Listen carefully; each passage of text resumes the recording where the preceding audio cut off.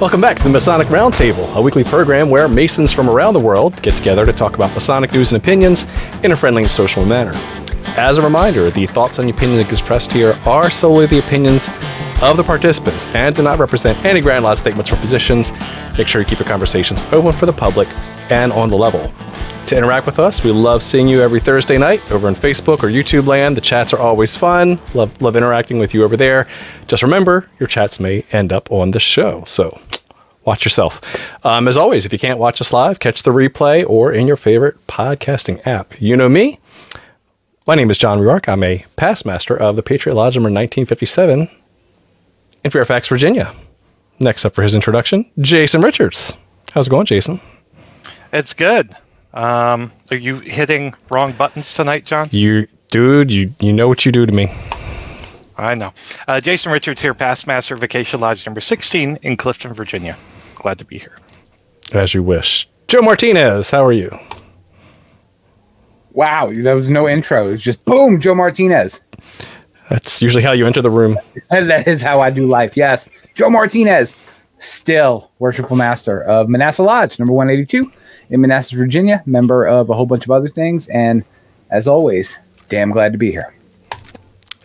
Awesome. Robert Johnson, how's it going? It's going well. Glad to be here. Robert Johnson, past master, Waukegan 78, current sitting secretary at two lodges, Space Novum 1183 and Waukegan 78. Nice. 2 lifetime appointments. Yes. Nice. I guess. Good man. And special guest for tonight's episode, that is brother Billy Hamilton. How's it going? Hey, good evening. Billy! Oh, Billy. So I am Billy Hamilton. I am a past master of Fort Worth Lodge 148 in Fort Worth, Texas, and current master of Texas Lodge Research. Excellent. Good to have you on here tonight. Oh, thank you for inviting me. It's an honor. All right. So let's pay some bills and give a special shout out to the patrons who support the show. You guys are awesome. As always, if you want to be a patron or support the show, head over to patreon.com/the Masonic Roundtable. And big news for our patrons this week. Go to the App Store, depending which flavor of device you use. If you want to be cool, use an Android. If you want to be like Joe, use an Apple iPhone. And download the Patreon app where you can actually chat with us live 24/7. And we are going to commit to 24/7 because, we have people in different time zones. Joe never sleeps. So it's going to be great. Robert never sleeps. Yeah, good luck to everybody that gets 4 a.m. Joe. You guys are into it. I sleep, but it's more like I take cat naps in the midst of the day. Or do you do like the old English or like the I do that. colonial, right? You kind of like wake up for 4 hours in the middle of the night. Yeah, not 4 hours. Read. Like I'll get up around 3. I'll be up until about 5 and go back to bed till about 8. Interesting. Yeah. That sounds like another show topic right there. All right. Let's shift into Tarot Card of the Week. So, what have we got? What have we got? We have Dun, da, da, da. the Millennial Tarot. Oh, that's so 78 basic. 78 Oh, cards and- for the journey of adulting because the struggle is real. My wife got this for me for my 40th birthday. And when you open it, it actually doesn't do anything. Hey-o. All the cards are just nothing. I thought that was the Gen Z tarot. Oh, burn. Gen Z, they like to be the center of attention, but freak out when they're the center of attention. And so tonight we have What do we have? Queen of Feels. Of the Feels. That's awesome. That's awesome. So good. That's fabulous. What's the bit at the bottom? So we got Queen of Feels, Mother's Intuition. What's the subtext there? Yeah. Mastering feminine energy. There you go. Hey, that's pretty sweet. That is spot on. This deck is actually quite good. So that'd be Queen of Cups in a Rider-Waite Smith system. So Queen of Cups is basically your emotionally stable maternal figure, right? So think of the mom that's got it all together, or cool, calm, collective, right? Definitely not flying off the handle. That would be more of like a Knight of Cups, but just the opposite, right? Yep. Big mom energy. Yep. Yep. Absolutely. I dig it. That's a good one. Very cool. Mm-hmm. That's a cool one. All right. Well, let's get right into tonight's topic then. So we're going to talk tonight about, as the title says, ancient mysteries and modern masonry with the one Billy Hamilton. So Billy, why do you know so much about this? So this actually comes from, I've been kind of an IT nerd for most of my adult life, right? After about 20 years, I decided to take a break, and I was offered and accepted a position as the general manager of the Grand Lodge Library Museum of Texas. Radical shift, right? But perfect for a Masonic nerd. And so Joel Preston Lightfoot, he's one of the Texas giants, right? There's a couple of grandmasters that live large in Texas Masonry. You have, Sam P. Cochran, Joel P. Lightfoot, and I'd say more recently, Jimmy Wilson. These are kind of our giants, our mythical status grandmasters. As a matter of fact, when you visit our Grand Lodge session, our Grand Chapter, our Grand Council, his influence is still there because he designed the aprons that the Grand Officers wear. Usually mostly Bromwell's restorations of Masonic geometry. He designed the pillars that are in front. So, his influence, you can find Illinois Mason. He was an Illinois Mason. He's a transplant, right? He is. He's been everywhere. Oh, yeah. He is quite prolific. Yeah. By the way. Sweet book. And he loved that book. Yeah, if you go through there and then what book is that for our audio listeners? It's Restorations of Masonic Geometry and Symbolry by Bromwell. Nice. Yeah, it's currently reprinted by one Kevin Townley of Colorado. Nice. Yeah, I think Sorry, go ahead, Billy. I think it's still available for sale on the Grand Lodge website. At least it was when I last looked at it. Yeah. But you can't find it. There's like 90,000 pages on the Grand Lodge of Texas website. Like if you ever want something, you're never going to find it. It's like McCoy's, you got to go through 4,000 pages. Yeah. And I'm sorry. Did I say Grand Lodge of Texas? I meant Grand Lodge of Colorado. So, well, they're awesome. Okay. Yeah. Okay. It's on their website. I retract my last.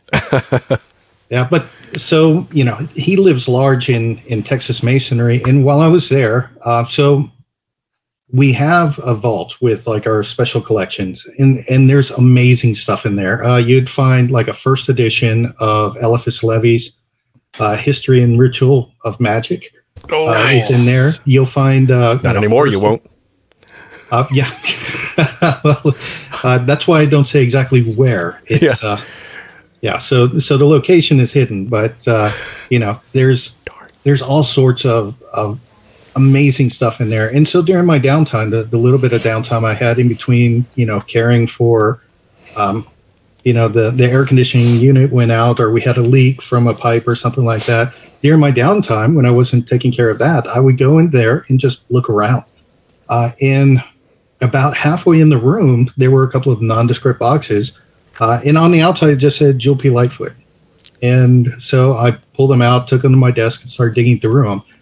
And it was mostly typewritten, in some cases handwritten documents that were Joel P. Lightfoot's personal papers. They were donated by his wife after he passed away in 1950, in just hundreds and hundreds of pages. So I started going through them, scanned them, started transcribing them, and I noticed that there was a series that was in here, right? There were about 10 presentations they gave at the Fort Worth Scottish Rite Club then, because it wasn't a valley yet of its own. It was a club out of the Dallas Valley. But that met in the same temple that my Masonic Lodge meets. So there's a connection there. And he delivered these presentations over the course of about, he would deliver one a month. So over the course of 10 months, he did this extraordinary presentation following what he believed was the journey of Freemasonry, starting with the Indus Valley, right, and the Brahmin religion. Then he believed that it influenced the Chaldeans, they influenced the Egyptians, and then Moses, being an initiate of the Egyptian mysteries, took it with him to the Hebrews, and then with the Jewish diaspora, that it spread throughout Europe and became encoded in Masonry. So as I'm digging through this, I'm like, this is amazing. This is, some of this is dated. I'm not going to lie. Some of this has been disproven, but it's amazing to see a guy who's trying to make these connections 100 years ago.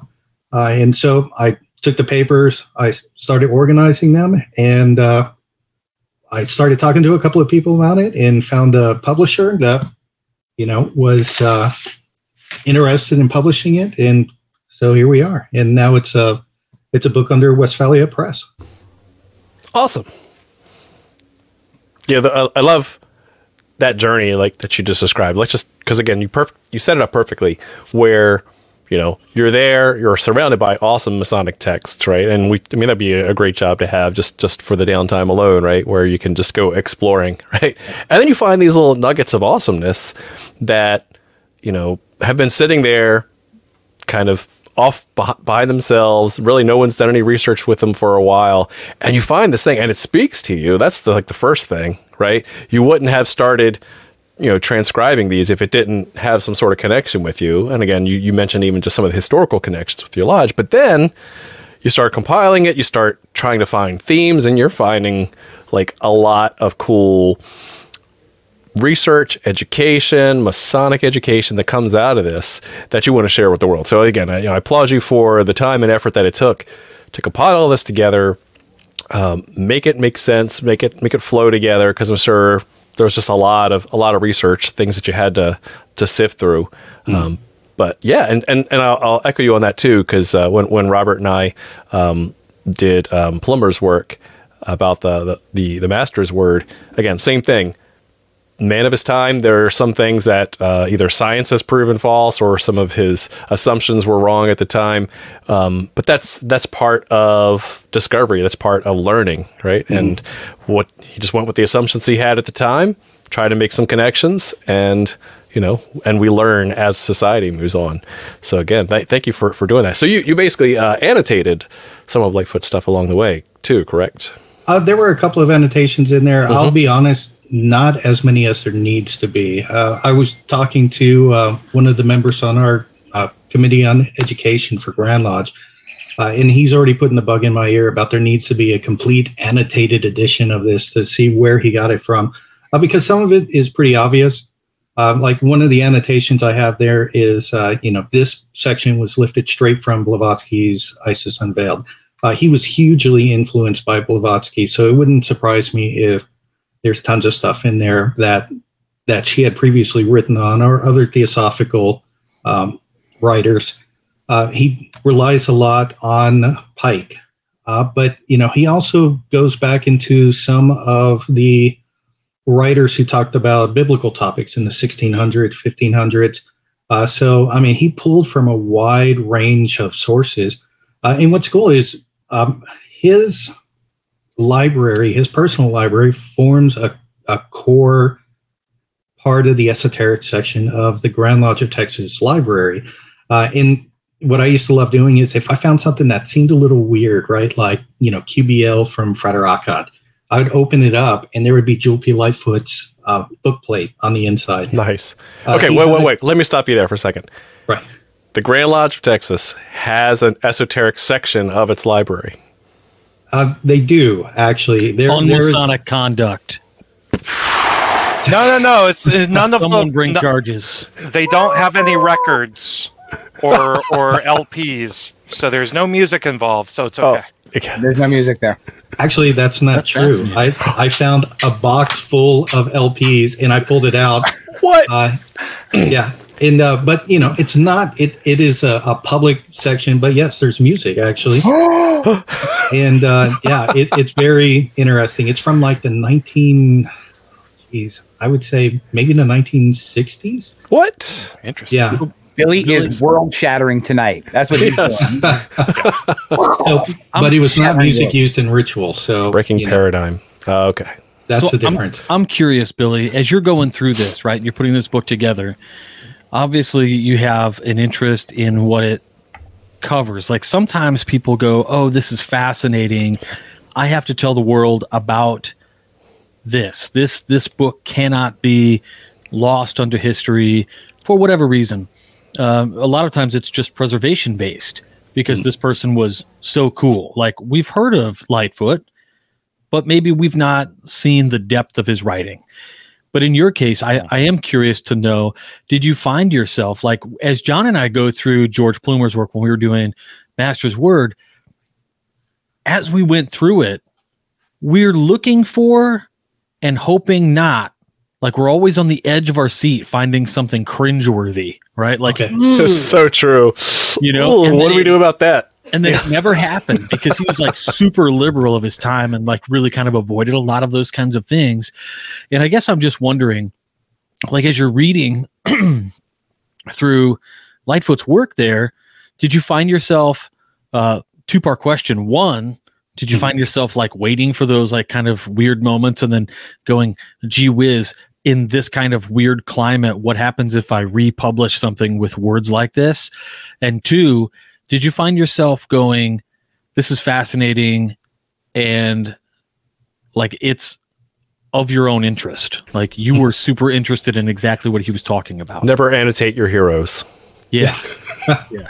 So I do have to say, in respect to Joel P. Lightfoot, the person, I didn't really encounter anything, that shook my view of him as a person. And I know exactly what you're talking about. I went through, so I did a paper on Sam P. Cochran, the other, one of the other giants I spoke about, and he was very active in the 1910s, 1920s. What's interesting is he was actually elected Grand Master at the same annual communication that Joel P. Lightfoot was elected Grand Junior Warden. So that's where it's mind-blowing for me to figure those two people in the same grand line, right? But going through Cochran's papers, I found a couple of things that were, questionable, and you have to ask yourself, and some of these were not stuff that he wrote, but that he received, in turn. And it's like, you have to ask yourself, how much do you support this or not? But being at that time. What was the context of the time too? I think it's really, really important to put everything in that original context. It doesn't make it right, say, but it at least, helps shape the entirety of the story. Yeah.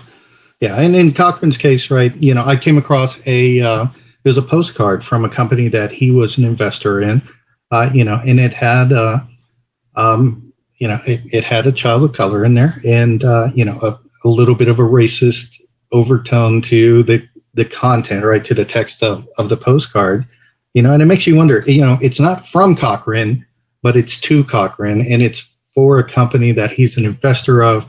And so you have to ask yourself, you can't say one way or the other, but it does make you question that. I didn't find anything like that in Joel P. Lightfoot stuff. He was very much the material that we received, from Mrs. Lightfoot after he passed away was very focused on just Masonry. There was not much. I mean, he was very much a patriot. He was very much into, Masonry, but it was interesting. The one thing I was looking for was I wanted to find a stack of dues cards because, like I said, in his personal library, he has the weirdest stuff. And he has a complete set of the Equinox, Aleister Crowley's, series of books that he published. Those he has a complete set there. And so I was always looking for something to see if he was involved in any actual magical orders, because so much of his work, so much of his personal library was dedicated to that. Well, and and I think you and I spoke about this when I first saw the book, which was a couple of months ago.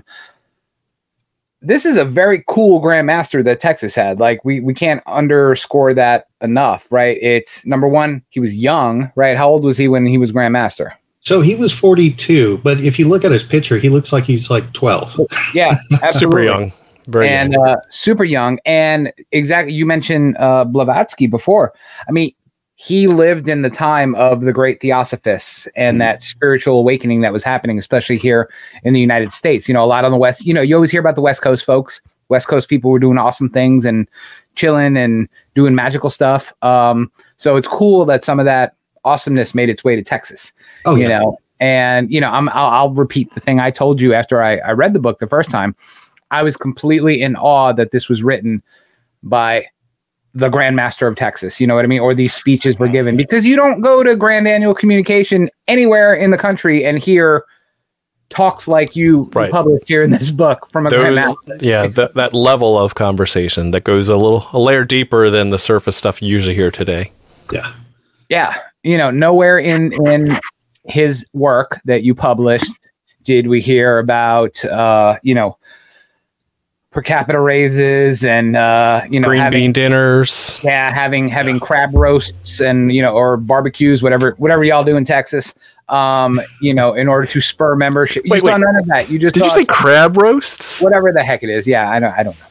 Wow. Yeah, I thought you were here in Texas just recently, Joe. That's I was, and it is not what you do. I had a lovely time in Texas, and so everybody on the interwebs knows Billy Hamilton is the most gracious host I have ever had. Did you go to a crab roast while you were there, Joe? No, I didn't. But I was trying to relate to the people, and do what they do, So they fancied it up. They had roasted crab. No, we had like half a cow or something served to us. Yeah, I think I had half a cow last time I was in Texas. But yeah, man, I'm just in awe of the things that Brother Lightfoot wrote about and was passionate about, and he got to share with everybody. Because again, it is so anathema to today's view of administrative masonry. You know what I mean? Oh yeah. Yeah. I feel like, and he was very much involved in that too. He was the chairman of the Grand Lodge Jurisprudence Committee for years, right? Until he died. So, I mean, you're talking about maybe 30, 35 years of just involved in Grand Lodge legal aspects. And not only that, also at the Grand Encampment level, because he was a 4-star. So he was, a past Grand High Priest, past Grand Master, the Grand Council, past Grand Commander, the Grand Commandery of Texas. And he was on the Jurisprudence Committee for the Grand Encampment. So he was very much involved with the day-to-day minutia business. But you can tell that wasn't really, I mean, obviously he was dedicated to it because he did it for so long. But his real passion was trying to connect these dots. Where did Masonry come from? What are the influences upon it? And you see that in the book, he connects to a lot of the ancient mysteries. And what's really cool about it is he goes beyond that. And he says, well, yeah, there were mysteries, but there were lesser mysteries and greater mysteries, right? And so you're brought into the lesser mysteries, like being raised to the sublime degree of a Master Mason, right? You're open, the door is open to you, and you got to take it upon yourself to then dive into the greater mysteries. And so that, I think, is what he was very much into, is looking for the greater mysteries. I found a notebook of his where he used to write his own notes. And so this was a man that, as he's reading a book, he would keep a notebook up by his side, and he would say, oh, that's an interesting thing about Moses. Moses, Isis unveiled, page 274 or whatever. And so as he's writing, he is right, or as he's reading, he's looking for these connections, and he's very much investigating it. And as I write about a book in the intro, almost like he's putting together a case for us, because he was an attorney. He was Attorney General of Texas when he was selected to Grand Junior Warden. And so you could tell that's what he was really interested in.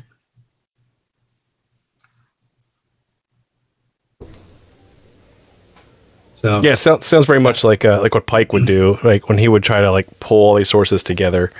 Some better, some worse, but right. Yeah.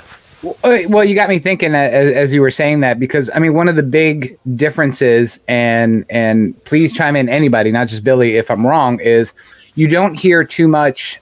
He touches on Egypt. Lots of people during that time wrote about Egypt and its relation to Freemasonry, things like that. Obviously, we get the Judeo-Christian flavorings in there, right? Mm-hmm. But he talks about, and you have it in a decent sized section in the book, about India and the Indus Valley and stuff. And that's not a place where a lot of your traditional ancient mystery Masonic authors go to, is back to the Indus Valley. You know what I mean? And we tend to forget, or we don't care, or we don't watch the History Channel enough to know that, that was one of the oldest civilizations that was out there, was the Indus Valley civilization, way before Egypt, way before Northern Africa, way before, what ended up becoming the Jewish people, in the ancient Near East. They were there for thousands of years beforehand and doing stuff. And we as Masons don't hear about it that much, right? So I find it interesting that Lightfoot kind of honed in on that and did a bit of research on that as well. Oh, yeah. He even talks about that they had a 3-degree system just like we do, in the Brahmin priesthood. And it's interesting because he does talk a lot about it, right? And he even has a table. It appears because there is one talk on there that in the book that I feel he covered previously, but there's so much new material that I feel it kind of stood alone as a chapter. But he talks about the days of Brahma, right? And he even is trying to figure out, how does this work into, it's almost like he's trying to reconcile the biblical story of creation with what new science was telling him at the time about geological ages, and he even breaks down like a day of Brahma is like 1 point something billion years. And he goes through this very complex calculation of how he got to that. But when you think about it, it makes sense, right? If you have seven days and each day is 1.5 billion years, it's like you actually get pretty close to the age of the Earth. Math checks out. Yeah. Yeah. That's an interesting approach, yeah. So for you, again, you covered a lot in the book, but like, what was a thread or a theme or a subject that really jumped out for you, like that you really or passionate about or were really interested in? So for me, I thought it was interesting how he connected the different alphabets together, because he connects. So there's a lot of writers that do connect the Hebrew alphabet and the Greek alphabet.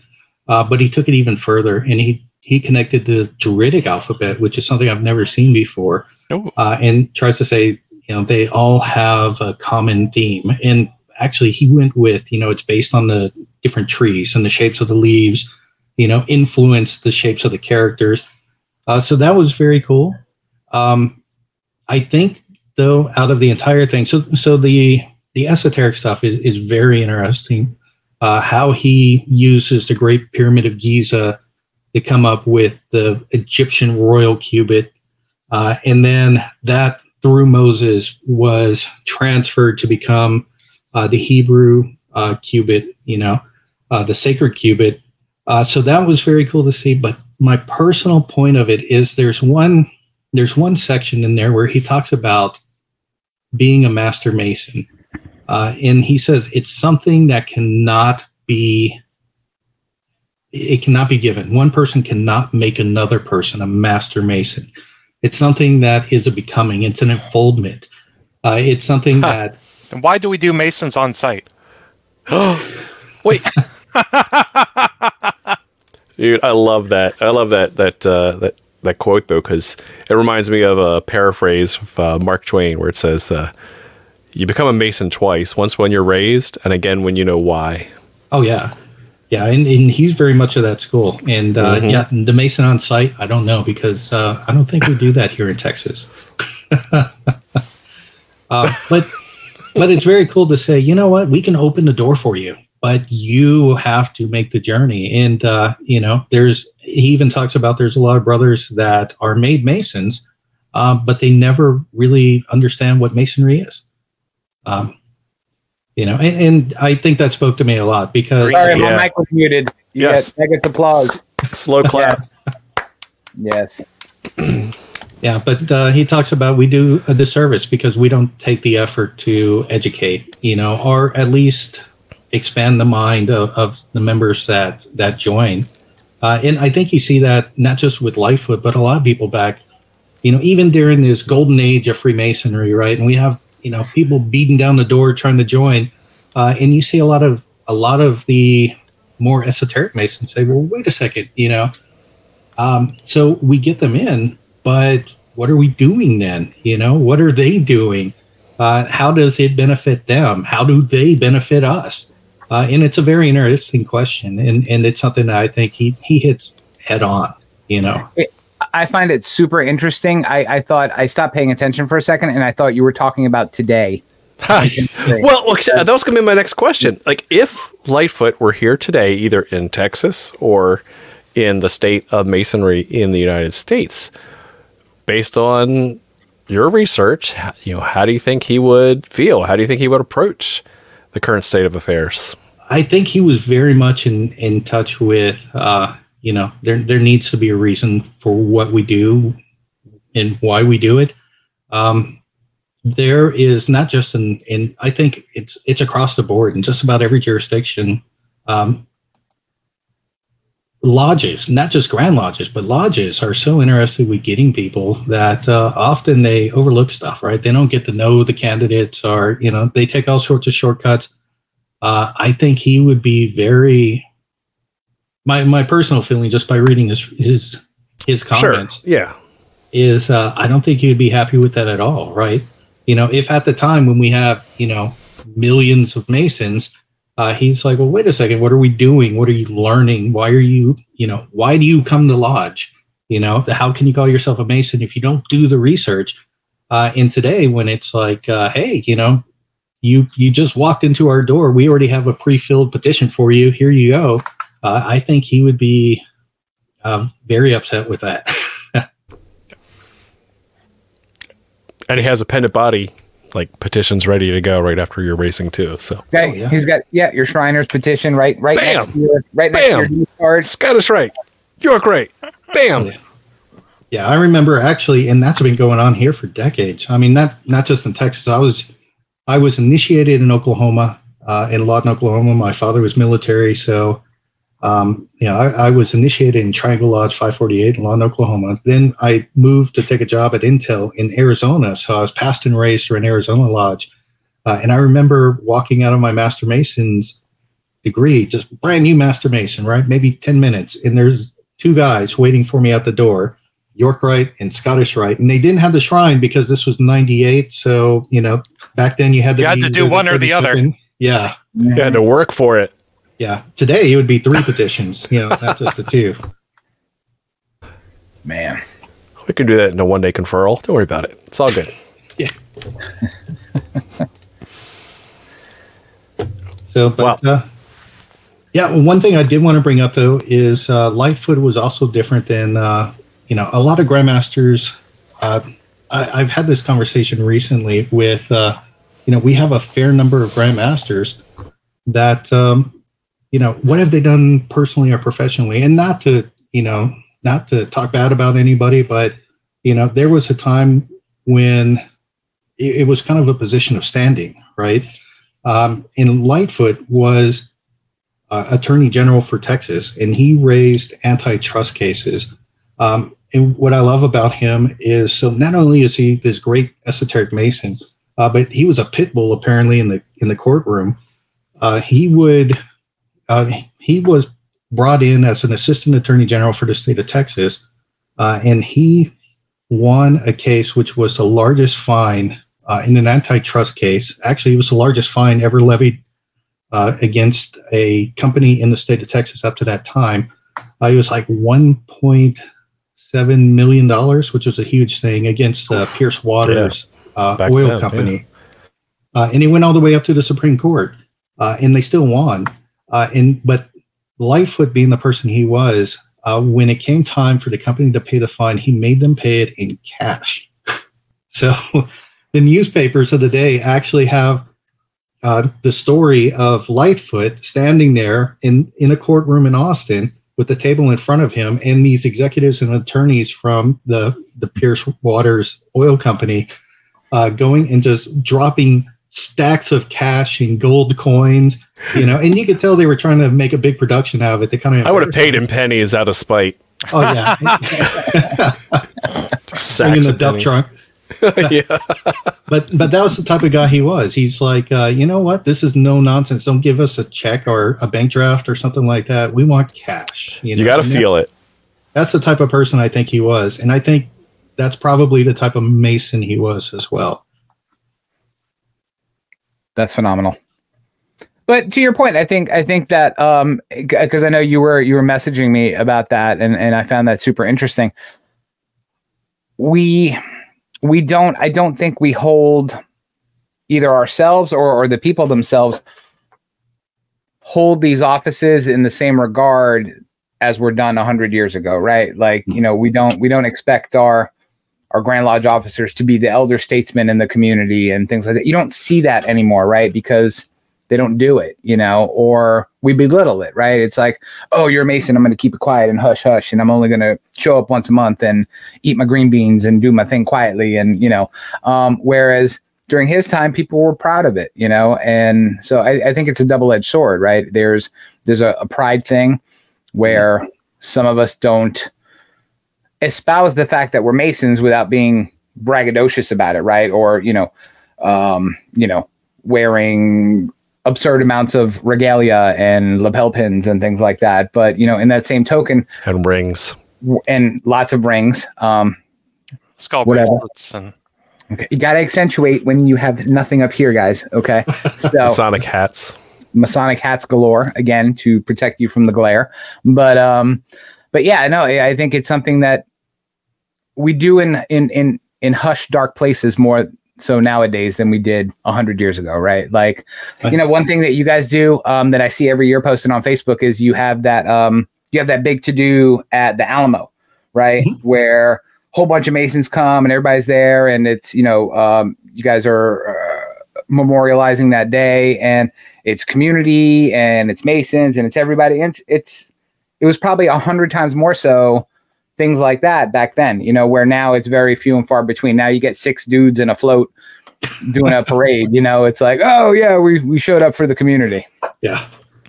Yeah. No, and here in Texas, actually, I think we're blessed because there's so much that happened in Texas history. I mean, Masons, were a part of a lot of different states and countries' histories, but here in Texas, especially so, because we do have the Alamo, and we do the Goliad observance as well, right? Some of the other notorious battles or massacres in, San Jacinto. And most of those guys, most of the officers were Texas Masons. Every president of the Republic, every vice president, every secretary of state, and a fair number of the legislature during the Republic of Texas were all Masons. As a matter of fact, our Grand Lodge was formed in the Texas Senate, the original one in Houston, and met there for a couple of years until they were finally able to build their own building. So Texas Mason. Didn't you guys do a degree a couple of years ago in that building, or like in the Texas, the Austin State Capitol? Yeah. Did they have a crab roast while they were there? Crab roast. No, I don't. Okay. Good. Yeah. Good. No. Not a good the then. Correct answer. I think if it didn't end with a barbecue, I think some people would have been, kicked out of town, run out on the rail, expelled from Masonry. That's right. Yeah, because that's how we do it. It's got unmasonic conduct. Yeah. So we got a question in the chat here. Do you know much about Lightfoot's educational background? You talked about his vocational background. Mm-hmm. What about his educational background? So actually, I was looking into that because I'm giving a talk on Lightfoot the man at one of the lodges next month. And so he was born in 1873. He graduated from, it was called college, and a lot of people assumed it was the college, but it was actually the school. It was kindergarten through 12, first grade through 12. And they called it a college. And so people assumed he graduated from college in 1890 at the age of 17. Wow, amazing. But it wasn't. He graduated from high school. And he became a night telegraph operator and studied law while working overnight at the telegraph for the railroad. And he did that. I'm not sure when he actually passed the bar exam. And I don't see any indication that he went to an actual university. I think he actually studied law, like you didn't always have to get a legal education at an institution. You used to be able to study under an attorney and then stand for the bar. He did the Lincoln approach. Yeah. Exactly. And I'm not sure exactly when he was admitted to the bar, but he was elected Camp County attorney for Camp County in Texas in 1898. So somewhere between 1890 and 1898, he passed the bar.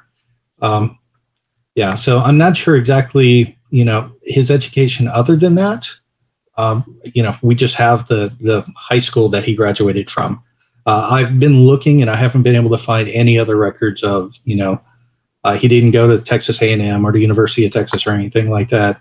That would be interesting, but it looks like he did. He became an attorney through kind of the long, hard working process. Well, it's good he didn't go to one of those two colleges, because then half the Texas Masons would hate him and the other would love him, right? Because it's very polarizing. Of course. Yeah. See, he was smart. Even back then, he was avoiding the politics.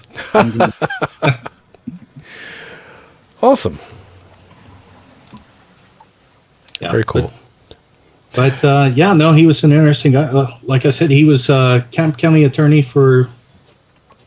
He served 3 terms before he was appointed the assistant attorney general in, I believe, 1905.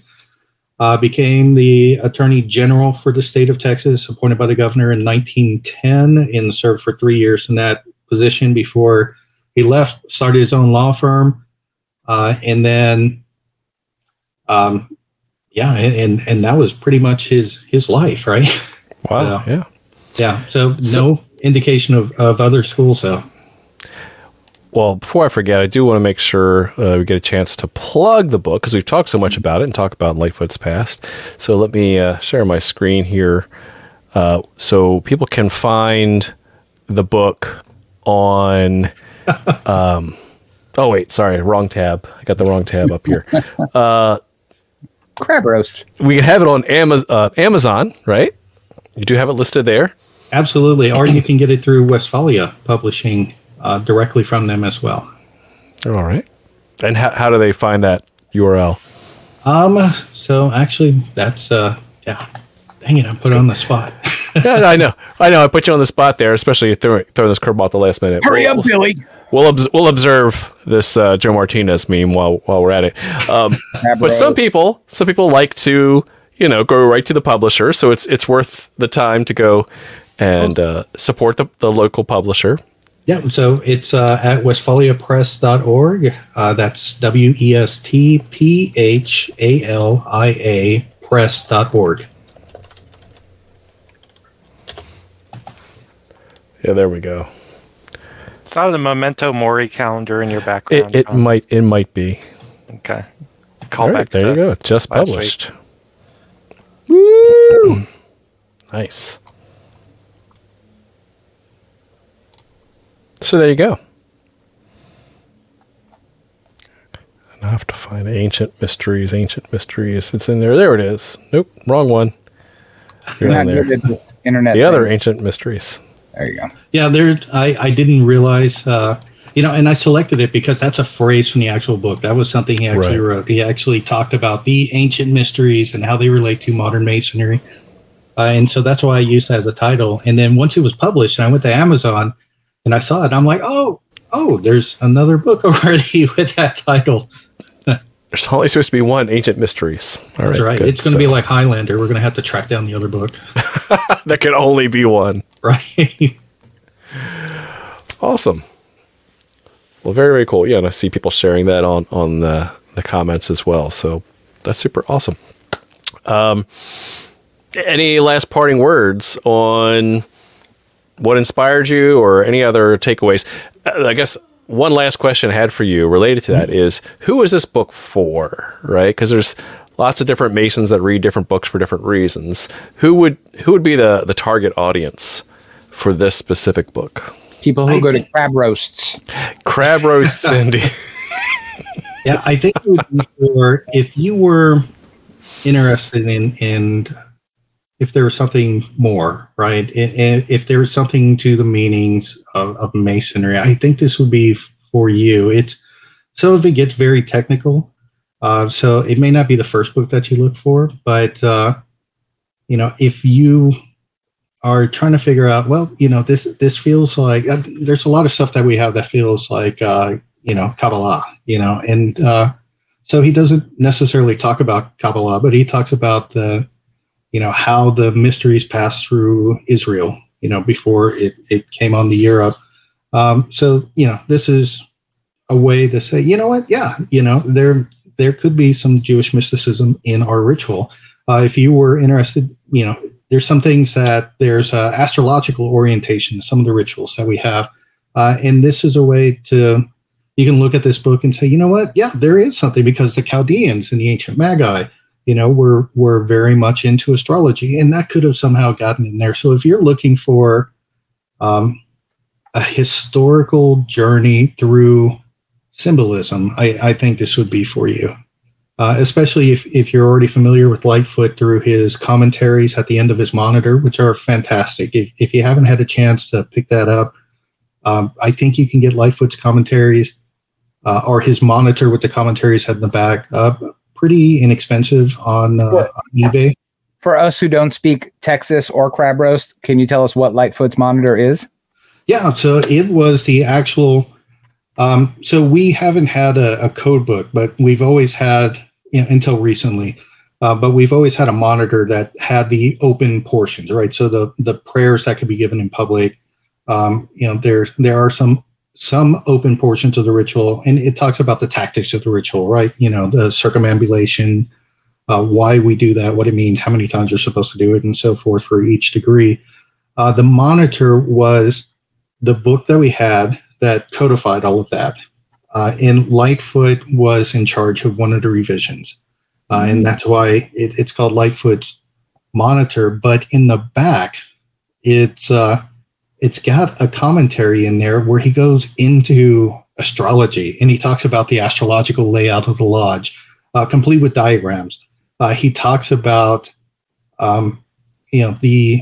the star and what it means. He goes very much deep into the symbolism that is in our ritual that a lot of times we just kind of gloss over, or we don't think about too much.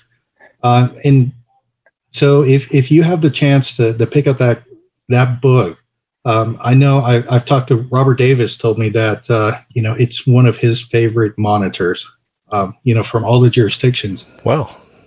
Is it still the one in use, or has it been replaced by later ones? No, it was replaced, I think, in 1982. It was replaced in Jimmy Wilson's year, actually. Boo! But the commentaries, the Grand Lodge of Texas actually has the commentaries as a separate printed document that you can get. Wow. And I think even a lot of Texan Masons don't know that it's available to the Grand Lodge. Nice. Awesome. I'm going to buy it right now. I was going to say, I know some guys that would be very interested in reading those. Oh, yeah. Yeah, no. If we only knew a guy at the library who could hook us up. Yeah, I'm not there anymore. Unfortunately, I'm now a data analyst. I was lured away by money, and it was enough that I couldn't say no. Wow. Well, it's nice to eat once in a while, Yes. Yeah. When the kids need braces, it's like, I think I can do that. Can't have Panera every day, working at the library, Yeah. Okay, good stuff. Final question of the night, which is, and we'll save you for last, Billy, or next to last. Let's see. If Lightfoot were here today, what would you like to ask him or pick his brain about? So I would really like to know about... You're supposed to go last. Oh, I'm sorry. No, take it away. This is your moment. Let us shine, man. Let's go. Do it. That's how enthusiastic I am. He was so excited. Did you see that? Yeah. Well, I'll tell you what. No. Okay, I'll wait until I'm last. I'll wait my turn with patience. So, sorry. Alrighty then. Well then, let's hear what it. All right, Joe. What do you think? Crab roast. Thank you for my forever emoji. I will swap them out on my phone. First of all, big thank you to Brother Billy for coming on. I absolutely love you. I adore you. And I cannot speak highly enough about how awesome of a Mason and a person you are. So everybody knows now in Facebook land and YouTube land and all the interwebs that Billy Hamilton is an awesome, awesome dude. Second. And thirded, yes. But so I got to read this book, as soon as it came out, and Billy was gracious enough to send me a copy. I absolutely loved it. Again, I was just blown away by the words that were spoken, because these were given as presentations, a lot of them, by a grandmaster in a jurisdiction who was passionate about the history and the allegory and the symbolism of Masonry. Again, that's not the usual fare that you get from grandmasters. And that kind of stinks, because I think Freemasonry would be a lot more awesome if we got that from the top down approach. But so if Brother Lightfoot were here, or Most Worshipful Brother Lightfoot, as we should call him, if he were here, I think I would ask him, the big why. Why does this fascinate you so much? What was it that you found in craft masonry that led you down this road? Like, we all have that big why, or that big moment of like, I'm interested in this because of this. And I would just have to ask him, why, what piqued your curiosity, or what was it during your degrees or being a member of a lodge that spurred that interest to start to dip your toe in the esoteric side of things, because it's for some people, it's a very lonely road. And it's not something you get to talk about at the dinner table every night with your family and 45 kids. I think that's what I would ask him. Why, and what spurred his, yes, that's you. What spurred his interest, and if he liked going to crab roasts. So that's what I would ask him. Awesome. Thanks, Joe. Thank Jason. you. So the question I would ask Brother Lightfoot is, what, if anything, would you adapt for the Freemasonry of today, and why? Music. When you look at, especially like oral traditions, you can, from the fragments that are actually written down, you can see minor adaptations to make them a little bit more relevant for the audience that's hearing them at the time. And so with the ancient mysteries and all of the esoteric goodies that Lightfoot devoted a lot of his research to, I'd be interested in how he might, whatever adaptations he might make to tweak the relevance to like today's organization. There's no innovations in Masonry, Jason. Sorry. Just the Master Mason's degree. Just all the ones since the 1750s. That's the entire like speculative Masonry thing. Okay. All right. So I'll allow it. All right, Billy, over to you, and then I'll close us out. So what would you ask him, since you're so well learned and well researched? I want to know, we see him walk through symbolism in theory.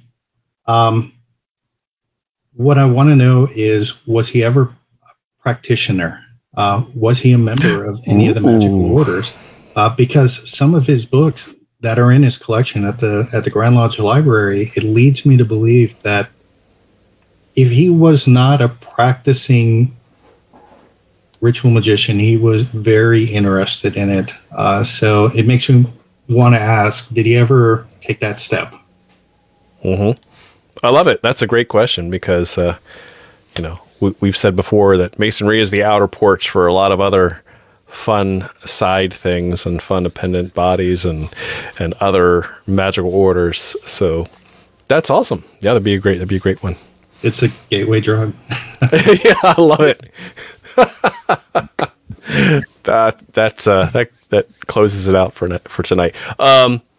Again, thank you very, very much for coming on. Really good conversation. Definitely everyone go check out and get a copy of that book and take a peek inside of what one Texas Grandmaster's viewpoint of Masonry was. So, yeah, for me, what I would ask is kind of what, we've talked a little bit about, what would he say today about today's Freemasonry, right? But I guess in a positive spin, how would you reshape Masonry? How would you bring back some of the the philosophical and esoteric side of Masonry based on what you know, based on all the work and dedication he put into the craft? Like, how would he slowly shape Freemasonry into a different craft, or at least one that he envisioned that it all relates to? So that would be my spin on that, is to say, how do you take it where it is today and shape it into something a little bit different? Keep the traditions, keep the ritual, but make it something that, as you said in the very beginning, right, that is something that is special, that people work hard for, that they contemplate on, and make it their own. So, super awesome show. Thank you very much for watching, and we'll see you next week. Have a good night.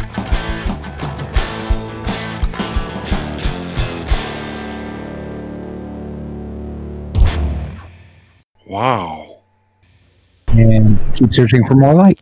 Wow. Nailed it. Keep searching for more light. Yay.